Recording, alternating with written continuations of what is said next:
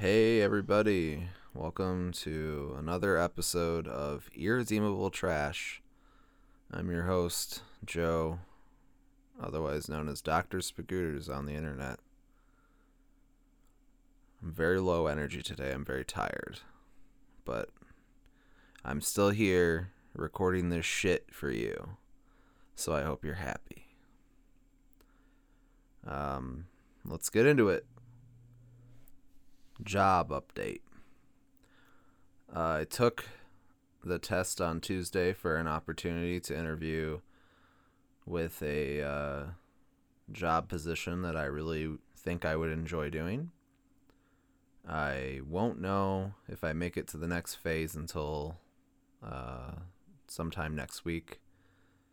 The job market is still kind of awful, and getting a job right now is incredibly hard because there are so many people looking for jobs.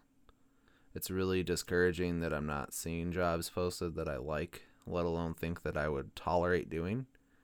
There are a lot of sales jobs being posted still, and a lot of low-paying office work. I think I might look into doing some kind of career training soon.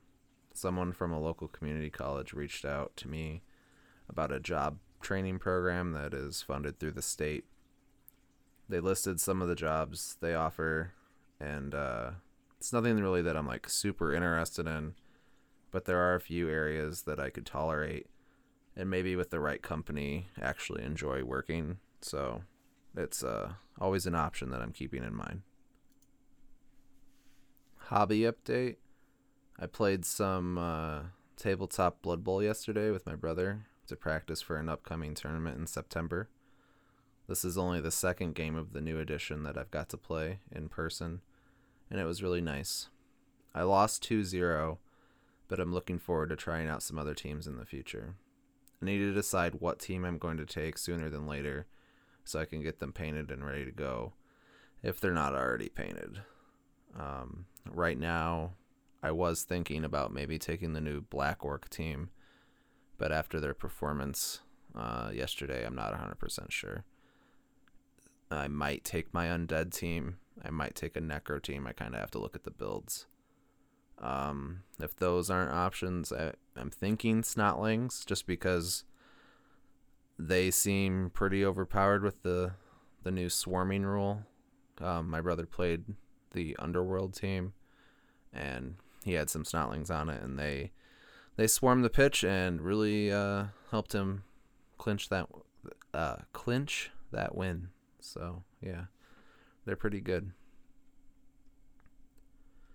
So the COVID relief bill passed this week, and with it an extension of the enhanced unemployment benefits. The original bill from the House was way more robust, and on this and almost all other issues that were inside the bill.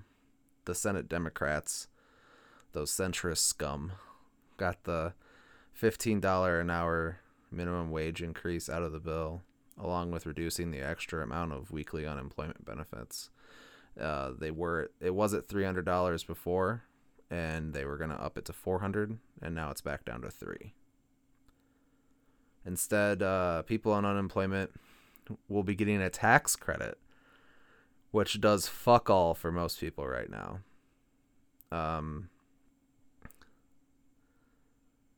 Most people won't see the benefit until next year when they do their taxes.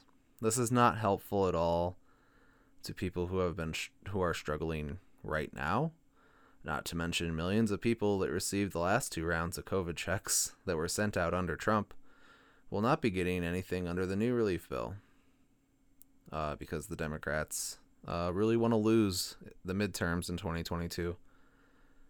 I don't really like saying that Republicans are good at much of anything because they're terrible, terrible ghouls that are just awful human beings that have realized that it's far easier to kill people with,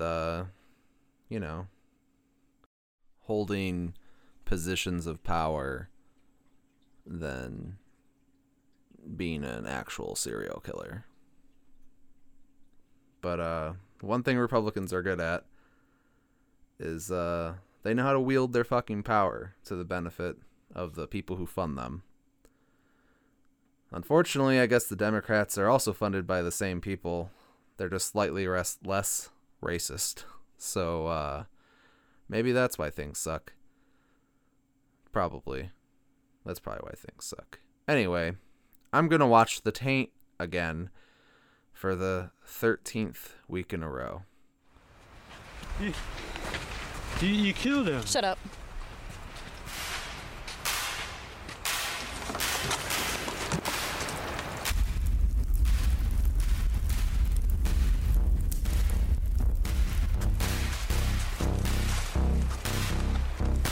Who are you? Who's that large-cocked man? That was no man. That was something far worse. Who was it? How the hell are you still alive? What are you talking about? The water. The water. What water? You don't know about the water? Hey. Welcome back to part 2. Today I'm just gonna go and do some riffing about some things about each character that I think are true that probably aren't. Number 1, I hope someone smashes my head in with a rock. Here we go. I'm not gonna keep saying numbers. So, the farm girl is a 9/11 truther. The crazy hillbilly isn't actually tainted, but was just trying to protect his daughter from Phil, who is a giant loser. Phil's mom drank while she was pregnant. Missandra thinks that having more women CEOs is feminism. Missandra's boyfriend/husband sells pharmaceuticals that give kids cancer. The dead fish does a better job acting than most of the people in the movie. The black lady with the group of white girls at the beginning is the only morally good character in the entire movie. Houdini's girlfriend has an undiagnosed learning disability. Houdini smoked mids once and hated it so much he won't try weed anymore, and now he's more of a beer guy. Brown Eye goes to raves for the music and is offended that people go there to get high. Balloon Nut only listens to mainstream metal and thinks it's better than every other music genre, and will tell you about this constantly. Chili Dog is a cool-ass dude. Suave Daddy is probably a child rapist.